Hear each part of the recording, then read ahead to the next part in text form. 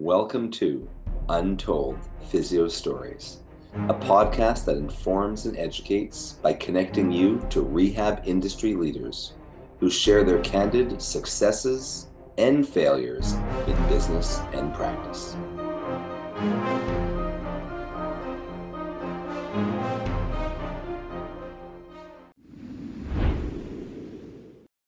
Welcome back to another episode of Untold Physio Stories. Once again, both your hosts are here, myself, Jason Shane from Shane Physiotherapy, and my co-host, Dr. E with Modern Manual Therapy. How's it going today, Jason?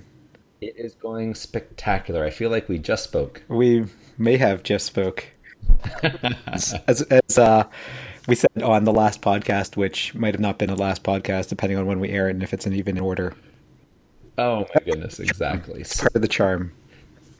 Now you have a story today that we just chatted about briefly before we started the podcast, that you'd say that you tell in most of your courses, that I don't think I've heard before. I didn't remember it. You started it, you described it a little bit, but I'm looking forward to hearing the full story now. Yeah, I blogged about her several years ago, and the title of my blog and the title that I used to call her in my head after I realized what was going on was Threatless. Like, that was my nickname for her. I never said it to her in person, like, oh, you're Threatless. Like, you didn't chart her as no. Threatless? But she was referred to me as a TMD patient, and the dentist basically said her mandible depression, her opening has become so limited over the last couple years that I can no longer clean her teeth.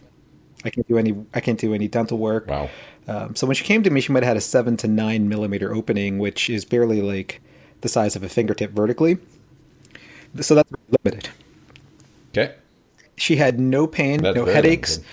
She had very limited cervical range of motion as well. And she might have been in her mid-40s.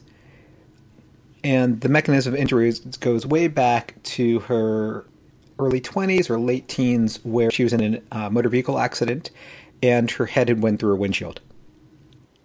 Oh my goodness. And had she had TMD issues? And we should specify for those listeners who perhaps are the general consumer, who we very much like that you listen, that TMD refers to temporomandibular dysfunction / temporomandibular joint, which is basically your jaw joint, the one sort of... The condition that everyone calls TMJ.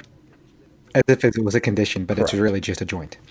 So, no, she had never had any issues. And in fact, she had no issues now in terms of what a patient would complain about, right? She had no pain, no headaches, no cervical pain, nothing.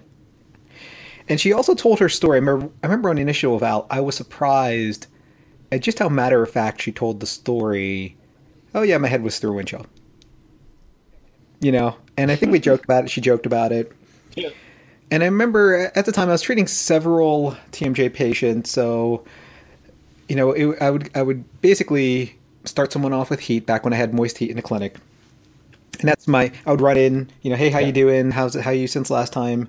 And I remember I would just always ask her, like, 0 to 10, how you feeling today? She's like, remember, I have no pain. Like it would. I was asking that so many times, I would just forget that she had no pain. Right. So I'd put her in heat, I'd run and do a note, come back out after she's all relaxed and everything, work on her. And, I was seeing her month after month after month, because she was a real slow responder. And we basically improved her cervical range of motion by 5 degrees in every plane. She wasn't unhappy or, not happy about that. She really just wanted her mouth to be able to open better. And it maybe took about 4 or 5 months to even get her to almost 20, so almost doubled, and that was good enough for her to eat a bit better and for her dentist to clean. So, yeah, right. So somewhere in between then, she comes in, and very similar to Mrs. Jones, who I'm not even sure, she comes in with a different condition, and I know that. I put her down on heat. We chat a little bit. I put her down on heat. I come back, and she's sitting up, and she's crying. Oh. And I said, hey, what happened? Are you not enjoying the heat this time? You could have just rang the bell or called me. And she said, I just have this chronic low back pain that it's chronic and it's been bugging me. And I had lumbar surgery, laminectomy many years ago. And I had chronic low back pain before that. And it was never any better after the pain or after the surgery. And, I think every once in a while when we were stretching, I'd spend like 20 minutes stretching her jaw and doing various inhibitory techniques and some light ISTM to her masseter. I would talk to her about how fascinating her case was. And I would also go back to her mechanism of injury. I'm like, you see how, you don't have any pain, and it's amazing because you have this, like, you had this major mechanism of injury where your face went through a windshield. And she's like, yeah, that's amazing. I never had any pain with that. And then on that day, I said, look, you have this low back pain and it's chronic, but yet I've been seeing you literally for months now, maybe every other week, and it started off, more frequently, and then we dropped down to frequency. And you have pain in your back, but you don't have pain in your neck and your jaw. And what would you say is the more traumatic injury? Is your face going through a windshield and someone finding you like hours later or whatever, how long it was? 'Cause I remember it wasn't immediate, she told me. Is that more traumatic than what I called to her like a man-made trauma of a little cut in your back where someone went in with instruments, under controlled conditions? What's more traumatic? And she's like, I understand what you're saying, and I see the rational, your rationale behind that, but I still have this chronic pain. And I'm like, well, if it was chronic, I've been seeing you for months, but yet you never exhibited it during any of the times. And I think it was one of those things where obviously when someone has chronic, they really mean persistent, and it's just the duration of it, maybe years, but it's not truly a continuous perception, right? And I tried for many visits after that. It seemed like it was way more frequent, even though I'd never seen it for maybe 20 visits before that. It was more persistent once it was kind of out in the open. She had it more often. She couldn't. I had to treat her in sitting once the cat was out of the bag. And in other words, like once I knew the pain, it was like more real, right? So we're talking about it, and I keep on going back to how traumatic the motor vehicle accident was, and literally that her face was through a windshield. Most people wouldn't even survive that, let alone, she actually has good range of motion in her back. I tested her range. She didn't really want me to treat it.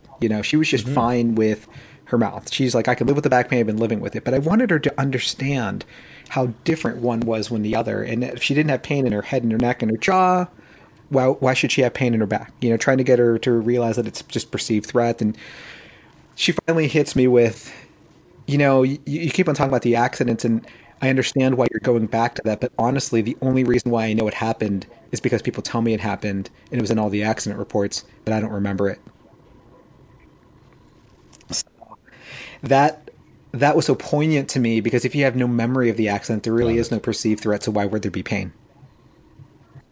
She remembers the pain before her surgery. She remembers that the surgery failed. She remembers that everything after the surgery, all the failed rehab and everything. There's memory, so there's perception of threat. So that was a bit of a pain epiphany for you, I bet. Right. It was not for her.